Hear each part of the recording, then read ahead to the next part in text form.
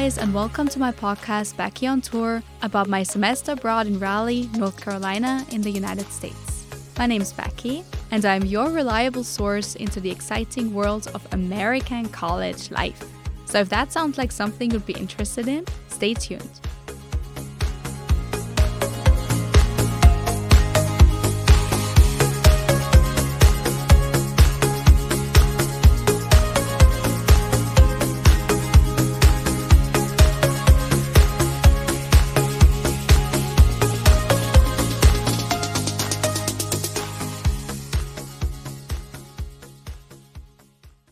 Hello guys, I hope you had a great week so far.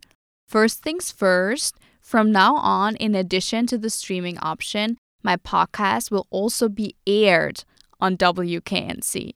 You can find it on WKNC.org if you click the listen button, and those of you who are based outside of the US will also need to press the stream WKNC HD2 directly to button.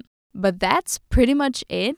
My first episodes will be aired from Sunday, October 8th to Tuesday, October 10th. And then you can look forward to new episodes every Wednesday at 7 a.m. Eastern Standard Time. To all my friends and listeners from Central Europe, that will be 1 p.m. your time. So you can join me during lunchtime. And as always, if you have any questions or experience difficulties in finding the podcast, drop me a DM on Instagram and I will do my best to help you out. But I can't promise anything because, as you know, technical stuff is not my strongest suit. But let's get started with today's episode. This one is gonna be kind of an educational episode, but I think it's gonna be very interesting and helpful, especially if you wanna work in the United States, but if you're currently holding a student visa. And it's actually funny because in my first episode, I already touched on that. And if you remember, I told you guys that it's really hard to work here in the United States if you're not an US American citizen. But I learned a lot of new things since then, some of which I'm going to share with you now. And the most important one is that it's actually not that hard to work in the United States. The process for getting permission to work on campus, for example, is pretty straightforward. By on campus, I mean every employment that is executed at NC State and paid by the NC State payroll system. At NC State, all international students are eligible to work on campus. They just need to complete the required paperwork and apply for a social security number. But let me start at the beginning and walk you through the required steps in case you would like to make notes. It definitely helped me not to forget anything. When you get an email that you got the job, yay, congratulations! They will let you fill out a hiring package form with basic information about the job, your major, year, and the number of hours per week you'll be working. You have to be careful not to exceed the weekly limit of 20 hours that international students have. Step 2 will be you have to contact the Office of International Services. At least that's what it's called here. There might be different names and divisions at different universities, but usually every university has some kind of international office. And that international office is usually responsible for helping international students with things like that. You will fill out another form, and NC State will call it J1 Student Employment Authorization Request Form, and that will have to be approved by your advisor. Step 3 will be to reach out to the payroll office. And I know it sounds like a lot, guys, but honestly, don't worry, it's really hard to forget about any step in the process because you get like 1,000 emails and email reminders, which is great, of course, insofar that you don't forget an important document, but it can also be pretty annoying and stress you out big time if you get like 3 emails a day saying you should make an appointment. But at least it encourages you to get everything done as fast as possible to kind of escape the email terror. For the appointment at the payroll office, you will need to prepare a couple of documents, but don't worry, they will give you a list of the required documents that you need to bring to the appointment. I, for example, just had to bring my passport, my I-94 form, which is used to track my traveling history in the United States and states my visa expiration date, and my DS 2019 form, which is a record issued by NC State to confirm my exchange semester here at State. That is it, and the appointment does not take longer than 5 minutes. I didn't even have to schedule it. I just showed up and I still didn't have to wait in line. And the best thing about it, it's on campus. And also the people were really nice, so really nothing to be anxious about. The only thing you need to keep in mind, you must complete this step within 3 days after your first day of work. So it's best to get it done as soon as possible. And last but not least, you need to make an appointment at the Social Security Administration office, which you can do online on their homepage. I will put the link to the homepage in the description of this episode. And you know what, guys? I'm going to provide you with all the links I found were useful when completing these steps, because it can be pretty confusing to wrap your head around. Again, I had to fill out a form, answer a few questions, and upload my documents. Pretty much the same ones I showed the payroll office, if I remember correctly. And in the last step, you can schedule an appointment at the local office.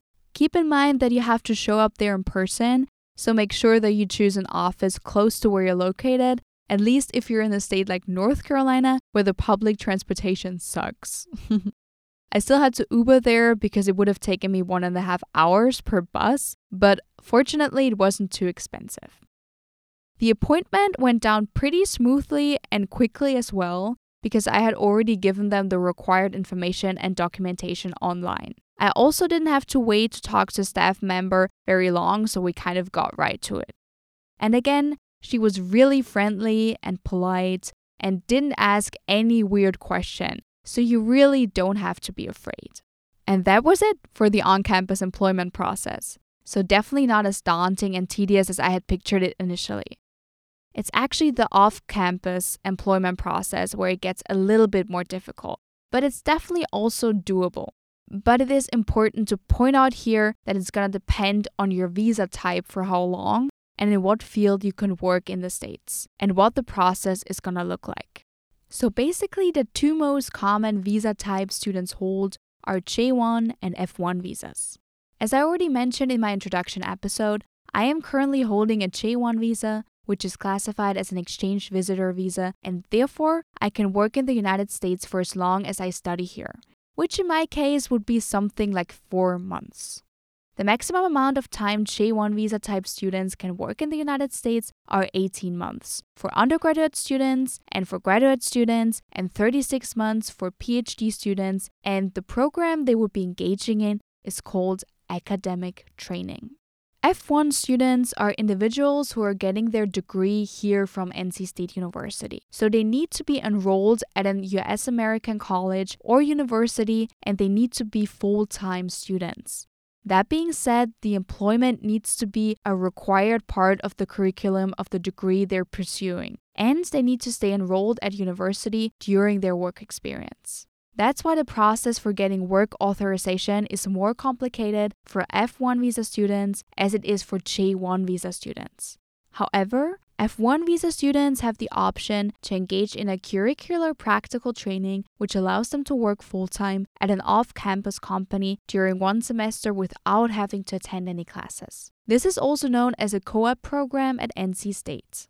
I will not go into more depth about the F visa student employment requirements, as most of you who are planning on spending a year or a semester abroad in the United States will most likely be holding a J1 visa. But if you would like to know more about this topic, check out the description of this episode and I will drop a link there. If you want to do an academic training, there are 3 main steps you need to do to get started. At first, you need to reach out to your advisor with details about your job offer, including the job title, start and end date, work location, number of working hours per week, salary if it's a paid position, and name, address, email, and phone number of the employer. In the next step, you will need to contact your academic advisor of your individual graduate or undergraduate program, which in my case is business and the Poole College of Management. And they have to fill out a J1 academic training recommendation form. Also keep in mind that you need to maintain health insurance for the duration of the academic training. And last but not least, your application needs to be approved by the Office of International Services. This process is specific to NC State, so other universities might have a slightly different process, but it won't differ largely from this one because essentially the requirements for J1 students to work in the United States are the same. I know this is a lot to take in, but I tried to break it down for you and to make it as simple as possible. I just wanted to show you that even when you're in the United States as a student, it is not impossible to also work here. That being said, companies might sometimes be reluctant to hire international students mainly because they are not familiar with their visa types, and they have simply no idea how to go about hiring them. If you want my advice, if you find an internship that matches perfectly with your qualifications, still apply and impress them. Show what you bring to the table and don't worry too much about being an international student. Because in the end, companies want someone who's motivated and willing to work hard. And if you can show them that you are, your chances of scoring the internship are pretty good. Also, be patient with hiring managers. I was at the career fair last Friday, and most of them have literally no clue about the specifics of your visa type. So just take the time to explain it to them and be open and transparent about it and answer any questions they might have truthfully. Trust me, that will get you pretty far. Well, we have arrived at the end of this episode. I hope you found it interesting and helpful. I am very passionate about this topic as I would love to stay longer here in the States, and I'm hopeful that it's gonna work out for me. I will definitely keep you up to date. That being said, have a great rest of the week, and I will talk to you next week. Bye bye!